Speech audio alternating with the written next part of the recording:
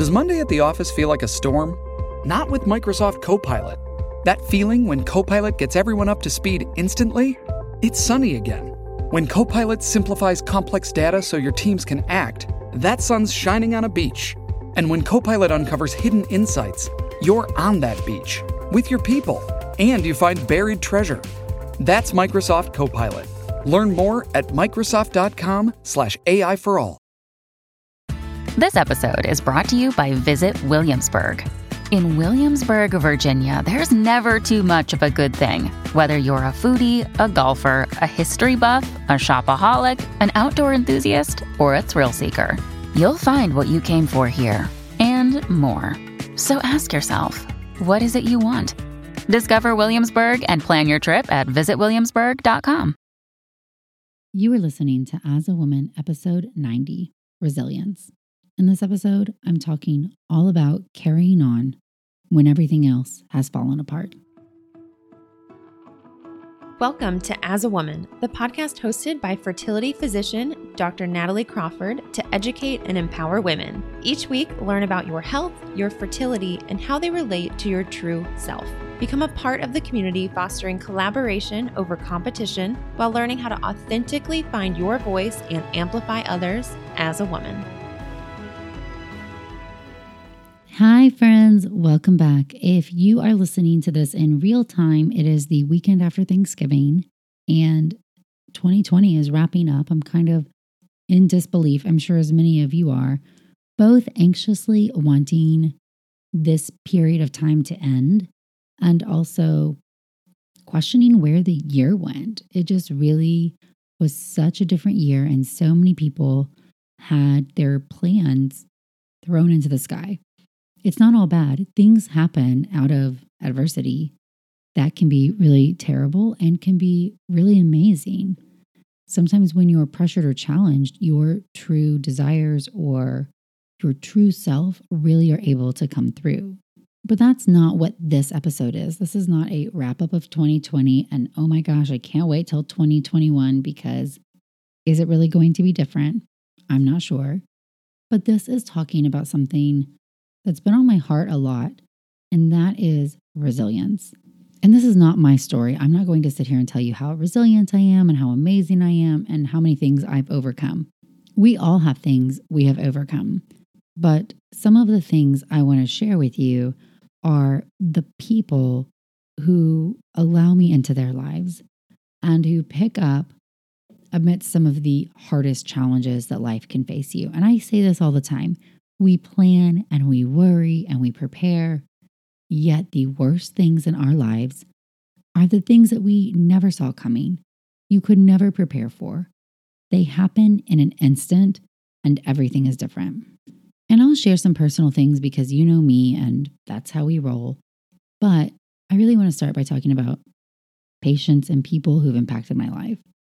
And especially the patients. I think there is this idea that infertility is this really privileged group of people. I think that was really shown in the Lena Dunham essay, which I'm not going to spend all my time talking about, but she definitely painted a picture of the infertility community that made me sick to my stomach. Privileged, white, upper-class women just looking for vanity embryos. And if you don't know what I'm talking about, Lena Dunham published an essay in Harper's Bazaar talking about her infertility, her fertility treatments, and her ultimate decision to have her reproductive organs removed due to severe endometriosis. She is obviously hurting, and I do hope that she heals from this emotional process. But all of that aside, she did not just come up with this idea about the infertility community on her own, right? Reproduction and reproductive rights have for long been considered a luxury. That's why insurance companies don't always cover it. That's why we don't have great paid time off for leave after we have children. And this is why there's so much stigma around infertility. It blows my mind. We as a community, let's just say in the United States, we as a community want people to be parents, and we put some value on women, on their ability to have children. That's a societal belief. We can argue about it, but it's true. However, We do not support these women in any way. We don't provide funding for infertility. We don't talk about it. There's a huge stigma, and we hugely don't support working mothers.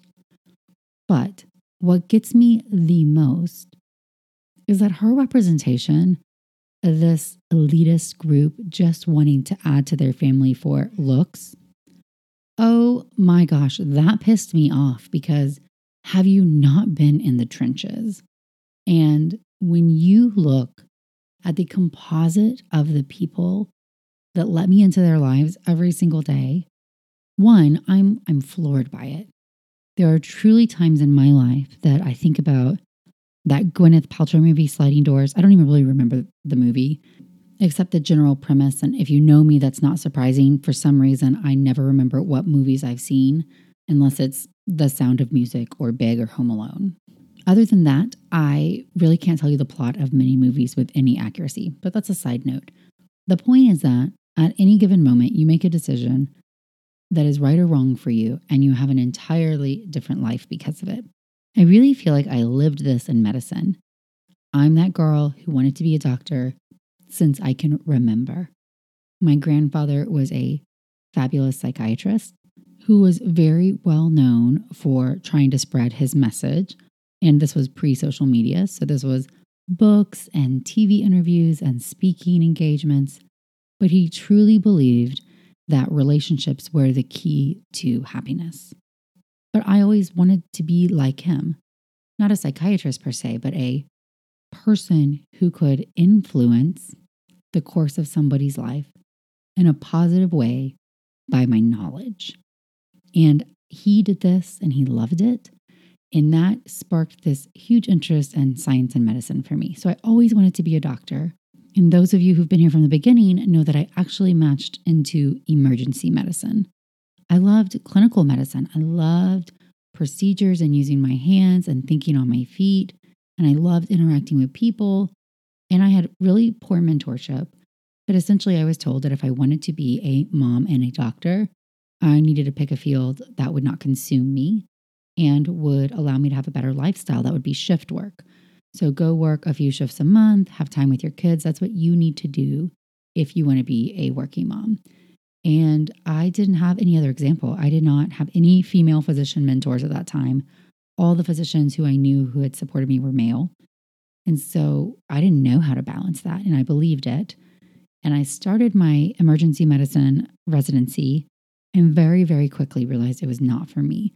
There's nothing wrong with that field. It is a freaking amazing field and a very hard job. But it did not fulfill me. And it was not that relationship with people that I needed. So I always will say this was a selfish decision. But I said, this isn't going to work for me. I'm not going to last in medicine. I will leave eventually because I'm not getting what I need out of this field. And so I made the decision to finish out my ER year and reapply and then match into OBGYN. And most people said I was crazy. Even Jason was, are you sure? Because I went from a 3-year emergency medicine residency and then I'd be done. And I completed a year of it. I could do 2 more years, be done with medical training, paying off debt, living my life, making attending money, moving back to Austin. We actually said, hey, we're going to Dallas for 3 years. Then we'll be back in Austin. No big deal.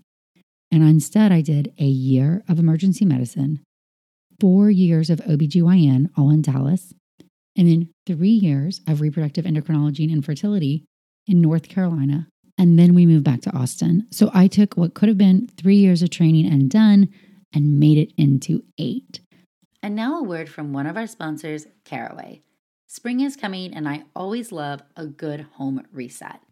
Non-toxic cookware is the perfect way for you to kick off your own spring cleaning. With so many collections to explore, there is a Caraway for every cook. Their internet-famous kitchenware is a staple for any home. It comes with beautiful shades to fit your aesthetic, but most importantly, you're ditching the chemicals. Caraway's non-toxic kitchenware comes a chemical-free ceramic coating so your food can be prepared without any of those hard-to-pronounce chemicals leaching in to your healthy ingredients. Everybody knows that I am a big believer that our environment impacts our body, and that's why I trust Caraway with my cooking. Visit carawayhome.com/AAW to take advantage of this limited time offer for 10% off your next purchase. This deal is exclusive for our listeners, so visit carawayhome.com/AAW or use the code AAW at checkout. Caraway non-toxic cookware made modern. And now a word from one of our sponsors, Ritual. Did you know that 97% of women aged 19 to 50 are not getting enough vitamin D from their diet?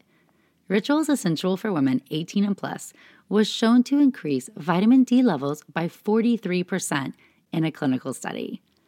I love Ritual and I love taking their Essential for Women 18 plus every single day.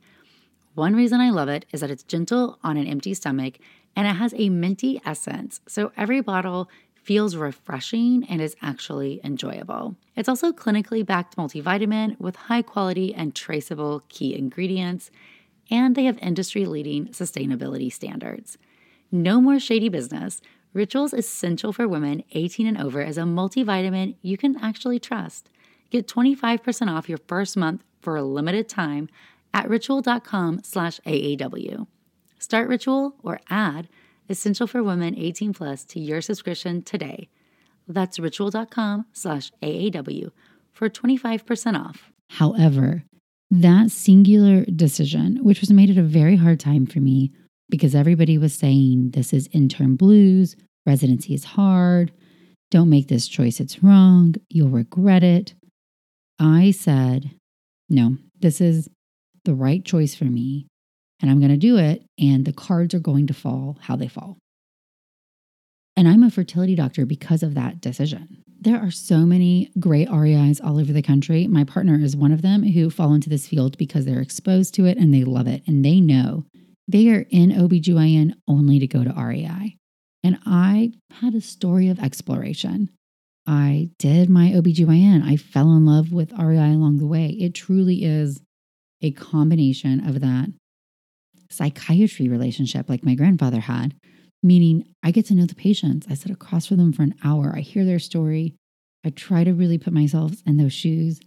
And I get to use all my nerdy science information about endocrine and hormones and infertility and try to help change their life and influence the path of what is going to be the rest of their life with my knowledge. I mean, that's incredible. I am so, so lucky to do this job.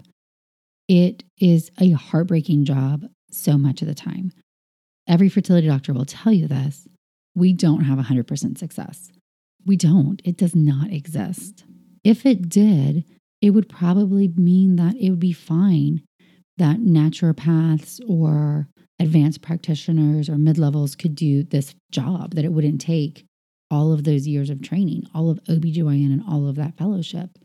But the reality is it's very complex and it's very high stakes. And to make all of that worse, it's expensive for most people.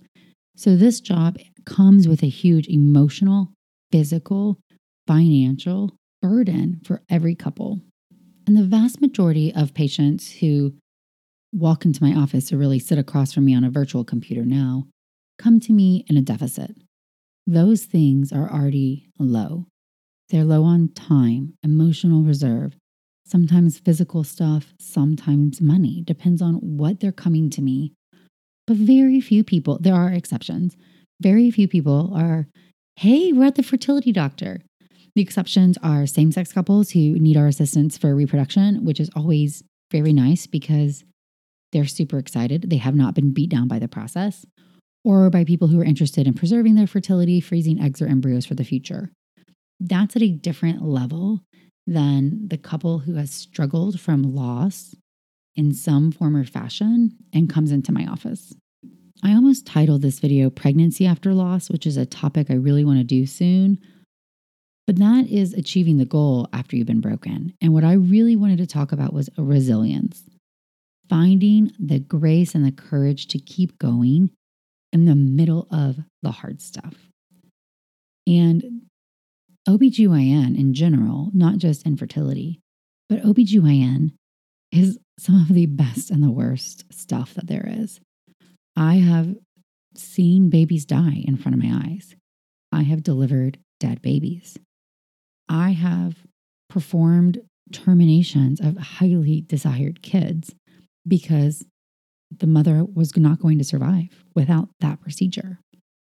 I have seen a mom die during childbirth. Those things really hit you hard because nobody expects any of those disastrous outcomes. And the thing that really gets me is that these patients, I'm not often their first fertility doctor, which is fine. I don't care if I'm the first, I'd rather be the last. That said, they've been treated like their fertility was a commodity by other physicians, and that gets under my skin. They are told what they can or can't do. They are told how they need to feel. And even though I am a huge believer in not sugarcoating things and telling you how it is, I think there is a level of making sure that people understand their own autonomy in the process and their own ability to make decisions about their reproduction and their family. The big categories of loss that really test a person when it comes to the infertility world, one is going to be pregnancy and infant loss. Ooh. The other is cancer and the loss of normalcy and the continued damage that such a disease can do. So let's just break them down really quickly, because I think it's important for all of us to realize when we see fertility trending and we see fertility doctors talking about education and empowerment and destigmatizing the process. And there's a lot of money in the industry right now, for good and for bad. Overall, I think it's for good. If we're promoting and talking about fertility, that's nothing but helping advance the message. But this infertility community is more than just a group of people looking at wanting something. These are people who are resilient and they are fighting for something. So let's talk a moment about resiliency after loss. So I've lost pregnancies before. My pregnancy losses hurt and they were very hard for me. But personally, it was easier for me because they were early. I have a few patients who have had not infertility. They actually came to me for genetic testing, and I talk about them often to patients because one of the things that we do as fertility doctors is we are supposed to do preconception testing. And I'm a huge believer of this. And if you go to your OBGYN for a preconception before you get pregnant visit, they would do all this testing. But a lot of people don't. They just start trying to get pregnant and then they go to their OB for their first new OB appointment, at which time it's too late. Well, it's not too late to do some of this testing, but if you find something abnormal, it may be too late to change the outcome. And so one of the things we do at this infertility visit is preconception counseling.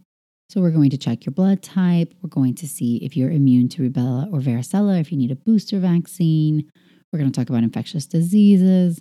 We're going to talk about nutrition and lifestyle, but we're also going to do genetic carrier screening. And a ton of patients will tell me they don't want it. It costs money. My insurance may not cover it.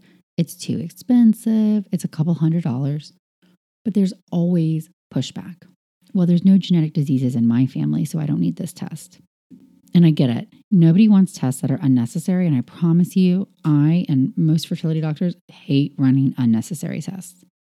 That said, and this is how I phrase it to patients, you're right. You probably don't need the testing, but I'm trying to save you from a disastrous outcome. Because what this testing is checking for are called autosomal recessive diseases. And autosomal recessive diseases are such that both parents must be a carrier for the disease. And carriers do not have symptoms. So carrier status can be passed down through families for years and years and years. And until two carriers come together, they will have a baby born that could be impacted with the disease. Even then, it follows a normal genetic inheritance pattern, 25% with the disease, 25% do not have it at all, 50% are carriers. So you may even have a normal child, and that doesn't mean that you don't carry this disease. But some of the diseases are life-threatening. Some of the diseases result in neonatal death no matter what. There's no treatment for them. And two of the patients that I have had, I've had many patients be carrier couples. The most common diseases are spinal muscular atrophy and cystic fibrosis. Both have certain treatments. Both have different life expectancies. They are more common, so we've heard of them. the diseases you've never heard of are because children do not survive. There's a reason you don't hear about them. It's not because they're less bad. And when these couples come to me after not having infertility, but getting pregnant sometimes very quickly, and then have a child that is diagnosed with a disease when it either dies or stops growing or an abnormality is found on ultrasound, their entire world is shattered and they have to make decisions. Sometimes they decide to terminate a pregnancy. Sometimes they are carrying the pregnancy. Sometimes it's not diagnosed till after birth. Regardless, they're put in a terrible position of having a child die one way or another. And had they known that information beforehand, they could have considered doing IVF with genetic testing to screen out that disease. And that's what we do. And that's the point, is if we do this preconception testing and you're both carriers, we would have genetic counseling. Of course, I cannot understate the importance of genetic counselors. But then we would talk about doing IVF, so in vitro fertilization, and sampling the embryo's placenta to do testing for that genetic disease to find out which are the carrier embryos, so we save you and your family the heartbreak of having a child that dies. To make matters worse, this is a more complicated delivery also. So you have higher risks of having uterine abnormalities afterward. I mean, this is terrible, right? You're going to lose a child because it's not going to survive. Maybe you make the decision to have a second trimester termination procedure because it was diagnosed at your anatomy scan and you have talked to people and that suits you the best. There's a risk with that procedure or after the fact that your uterus is going to be scarred. Same thing happens with a stillbirth or with retained placentas or other factors. Giving birth is not a benign process. And so I have a handful of couples who have had a traumatic loss of life and then have residual defects of their uterus. Their uterus has been scarred. We're working on uterine surgeries. And now we have these two issues. And I always try to say this really clearly. One, we need to get some embryos that are normal. Part one. Part two, we'll go and look at the uterus. But sometimes these women will have to have a gestational carrier, somebody else or surrogate carry the child for them because their uterus has been damaged in this process. This does not mean that all termination procedures or D&Cs or birth result in a scarred uterus. No, of course they do not. But I'm showing the level of hurt that some people, I was going to say are sitting in my waiting room, but nobody sits in my waiting room now. But some people are walking into the clinic carrying a burden that is so great. And what I have found is that these people come in with such grace and forgiveness. They are so understanding of the ups and downs of the process that I honestly don't feel like I deserve that level of understanding sometimes. But what gets me the most, as I said, is when these women are told, you have to get donor eggs, you have to have a carrier, you have to adopt, you can't do this, you can't do this, you can't do this. In such a callous way, acting like this desire to have a child or to grow their family is just a desire and not an internal need to be fulfilled and to have the life you want to have. And very often we do have to look at these alternative paths to parenthood, and that's okay also. But it's about understanding the priorities of a person and their goals and bringing them into the decision and helping them understand it. And the other big group is a loss of reproductive organs from cancer. I guess from any disease, but specifically from cancer, because when you have cancer, all patients will tell me thought number one is survival. And I'm big on fertility preservation and empowering people, and that's great, but sometimes that's not an option. And sometimes you lose your uterus and you have a decrease in the number of eggs you're going to have, your ovarian reserve. Sometimes you've lost your ovaries and you're never going to have a genetic child. Sometimes you've gone into menopause after your cancer treatment, so you'll never have a genetic child. Sometimes you can't carry because your disease process is too hormonally sensitive. All these things are extra burdens onto cancer that make people feel like they're living a world of less than or that their body has failed them. I'm no cancer expert, I'm a fertility expert. And so when I interact with women in these shoes, I always say, you've been through the worst. You've been through bad days. We're here to work on that next chapter. And maybe it's not going to be the way we thought it'd be when we were younger. And that's okay too. And I try to be very pragmatic about expectations, options, plans, and choices so that as a team, we can make a choice together. And now a word from one of our sponsors, Rocket Money. Did you know that nearly 75% of people have subscriptions that they've forgotten about? Embarrassingly, I am one of those as well. And Rocket Money can cancel a subscription for you that otherwise could have been a time-consuming process. Between streaming services, fitness apps, and delivery services, it can be never-ending. So Rocket Money is a personal finance app that finds and cancels your unwanted subscriptions. They monitor your spending and help you lower your bills so that you can grow your savings. Rocket Money has over 5 million users and has saved a total of $500 million in canceled subscriptions, saving members up to $740 a year when using all of the app's features. Stop wasting money on things you don't use. Cancel your unwanted subscriptions by going to rocketmoney.com/AAW. That's rocketmoney.com/AAW. rocketmoney.com/AAW. And now a word from one of our sponsors, Quince. My closet has a tendency to get chaotic and crammed with a bunch of clothes that I don't really want to wear. What's been a game changer for me has been upgrading to high quality and affordable pieces from Quince.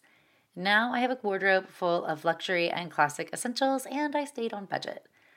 The best part is that Quince items are priced 50 to 80% less than similar brands, and they do this by partnering directly with top factories, cutting out the middleman and passing the savings on to us.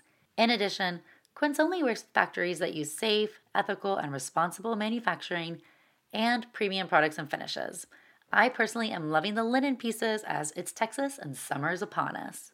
Indulge in affordable luxury. Go to quince.com/AAW for free shipping on your order and 365-day returns. That's QUINCE.com/AAW to get free shipping and 365-day returns. Quince.com/AAW. But when I see these people in my office who've had this amount of loss, whether it's loss of life, loss of a pregnancy or a child, loss of normalcy, loss of their reproductive organs, loss of a spouse, there's all type of loss that can come at us. And I see them being resilient, fighting for this future that they believe in, this path that they feel like they are supposed to walk one way or another to add a child to their life. And we break it down and I ask them, I usually say things like, this really sucks. Like what you've been through sucks. And I'm so inspired by you. But what keeps you going? How do you have resilience? And what I hear very often when I ask this question is that resilience is about understanding your goal and understanding where you are and that they are very different places. And just focusing on putting one foot in front of the other to get there in the right direction. Little habits, little changes, little things. Checking off things on the to-do list, asking others for help, getting yourself up in the morning and brushing your teeth, going for a run. The little things that start to add up to your life. And to me, these are the small habits, the small decisions that we make that are life-changing. And maybe they're not, boom, I'm going to change my entire career, life-changing, but they are pushing the tide in the direction you want to go. And the other thing that I hear is that resilience is about forgiveness. Okay, who are you forgiving? Is it yourself? Is it somebody else? Is it God? Is it your partner? Is it the world, the universe, society, your mom? I don't know. But it is about forgiveness, acceptance, and moving forward. I like to think on the big picture is that we only have this one life. And there's times where it's going to be hard for anybody. And the levels of hard are varying.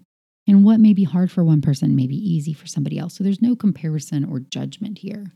Personally, I'm very introverted. So when things get really tough for me, I start to shut down. I don't reach out for help. I don't communicate well.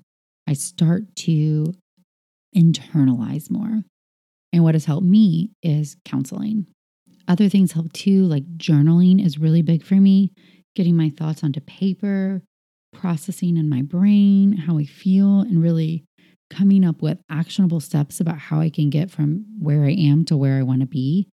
That's how I overcome hard things. One of the first hardest things I went through is that when I was in medical school, I'd always wanted to be a doctor, as we've already discussed in this podcast. My cousin, he and I were a month apart in age. His name was Lee, and he was in a very bad house fire. He was home alone, and it was my first year of medical school. I remember it was my birthday, and we were studying with some friends, and I got a phone call that there'd been a fire and that he was being flown to Galveston, where I was in school. And it was pouring down rain, and I remember leaving, and gosh, I was such a med student of that era. I had on like workout shorts and oversized t-shirt and flip-flops, and I was running in the rain and got soaking wet, and it was nighttime. And I'd never been to the burn unit because I was a first-year medical student. I only knew where lecture halls were. But I ran and I found it running through the hospital looking like a hot mess. I remember approaching the floor. I had my badge so I could get past the hospital doors and have to wait to be buzzed in. So I buzzed myself in once I got there, and I was trying to find the family room where I knew my aunt and uncle would be. And I heard him screaming in the debridement room. If you don't know, if you're not in medicine, debridement is where they use this high pressure water and they try to slough off all that dead skin because it's just going to get infected underneath it. And in order to get burns to heal, you've got to get that dead skin off. And I remember walking in and seeing my aunt and uncle in the waiting room and the looks on their faces. We all could hear him. And just that shared, I can't believe this is where we are right now. And that was in January. And I would go up there every day, and he was in the burn ICU. I would study in the waiting room and wait to be able to go back and see him and support my family. Some of my family members lived with me for a while, and it really shaped my first year of medical school. He got much better and was standing and starting to rehab and went to go have his umpteenth surgery. I don't really remember which one it was. It was a surgery to fix some contractures on his fingers so his hands would be able to work better. And he went into heart failure and cardiac arrest on the table and was resuscitated. I got a call from my cousin who was older than me, and she said, Nat, can you get up there and be with, my parents? I had just finished a neuro exam, and so in classic me fashion, I'd stayed up all night studying for it, so I was sleeping. But yes, I ran back up there, and I found my aunt who was getting coffee. We walked up the stairs, and I remember vividly my cousin being wheeled past us, intubated, and the ashen color of his skin. And he was beautiful. He had this beautiful skin, naturally dark tan skin and this dark thick hair. And he was gray. And those of you in medicine, you've seen that look. You know what that means. And I just remember we opened up this door to the stairway. He came rolling past us, and she dropped her coffees, and they went all over the floor. And she collapsed, and I picked her up and went into the family room. And I learned a few things that day. The surgeon had his residents come in and tell us what had happened. And they were so vague. They weren't being clear. They were acting very optimistic, which I saw him. I knew that was not the case. So I insisted that he come in there. And then he was much more transparent about what happened and what the prognosis would be, based on how long he was down and what his brain function was looking like. And long story short, we decided to withdraw care. And if you've ever withdrawn care on a family member, it is on anybody. Actually, if you've ever withdrawn care on anybody, it's terrible. You would expect that, great, they just pass quickly, but it's not really the case. And it's a very emotionally complex process, but he ended up dying. And I got really depressed, and I didn't really know if I wanted to be a doctor anymore. I felt really betrayed by his physicians because I felt like we were all told how good he was doing, and we were talking about rehab, and we weren't even really prepared that this outcome could have come out of this small surgery. He'd been through really big surgeries. He had 80% of his body with third-degree burns. So if you're in medicine, you know the survival rate from that is not high.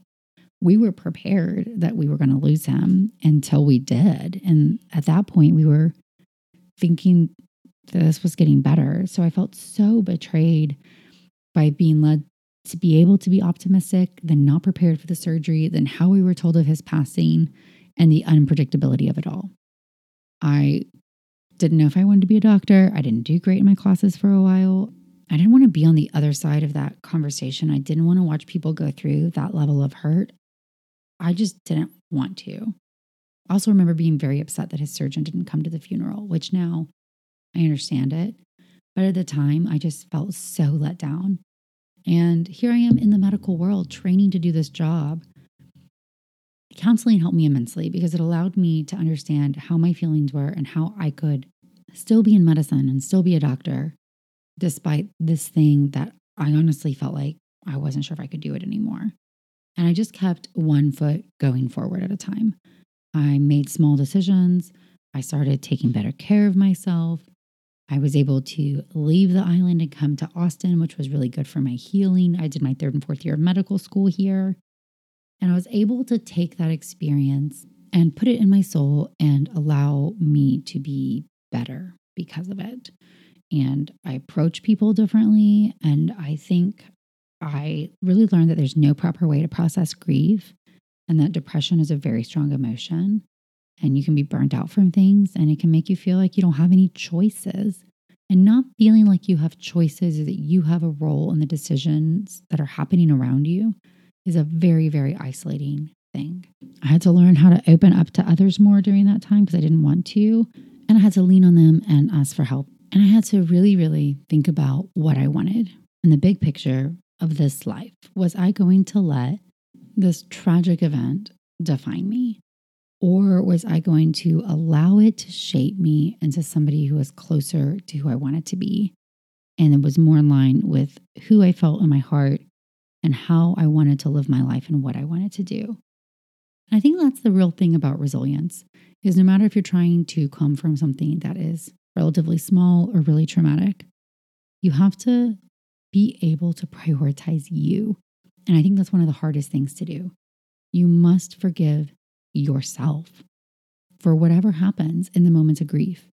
And you have to allow yourself the opportunity to change the course that you're on. Use that sliding door. Make the one decision, big or small, that's going to change the path. Because you didn't ask to be in that position. The things that we have to be resilient from, we did not expect to happen. We did not see them coming. There was no way to prepare. So now you have to deal with it on the back end, and that's okay. Allow yourself to change. Allow yourself to be different. That is all okay. And more than anything, there's no shame in getting help from other people, from professionals like I did, and from the world around us. You do not have to live up to anybody's expectation. It is okay if your journey is and looks different than everybody else's around you. And true resilience is failing to allow the world to dictate who you are, meaning finding your own way after being in a place you never wanted to be and allowing that opportunity to make you better in the long run and to make decisions that put you on a path that you never anticipated being on, but that will lead you to the best version of your life. I hate the saying that all things happen for a reason, and I'm not going to say that here because I have a very hard time in medicine reconciling that fact, why some of these very, very tragic things happen to people who are very good, or why people have to go through such struggle and heartbreak when other people do not. To me, I do not understand that aspect of things. And I'm not going to have all the answers there. But what I do know is that when you allow yourself to be prioritized and to overcome this adversity, whatever it is that you're facing, you are going to be better on the other side of it. Different, but overall, somehow you will say it is better. And do not give up that hope if you are in the trenches of it right this moment. Okay, the month of December, I have some really big embryo transfers coming up in patients who have been through loss and who I care about immensely. So I need everybody listening to send some baby dust their way and just good thoughts and vibes. that we can help these families get to the other side of this journey. Thanks so much for all your love and support. I would love it if you would go and subscribe to the YouTube channel. I know I keep saying it, but I'm putting a lot of effort and energy there, and it would mean the world to me. You can also follow me on Instagram or TikTok at Natalie Crawford, MD. And please share this with anybody who you think may benefit. Thanks, friends.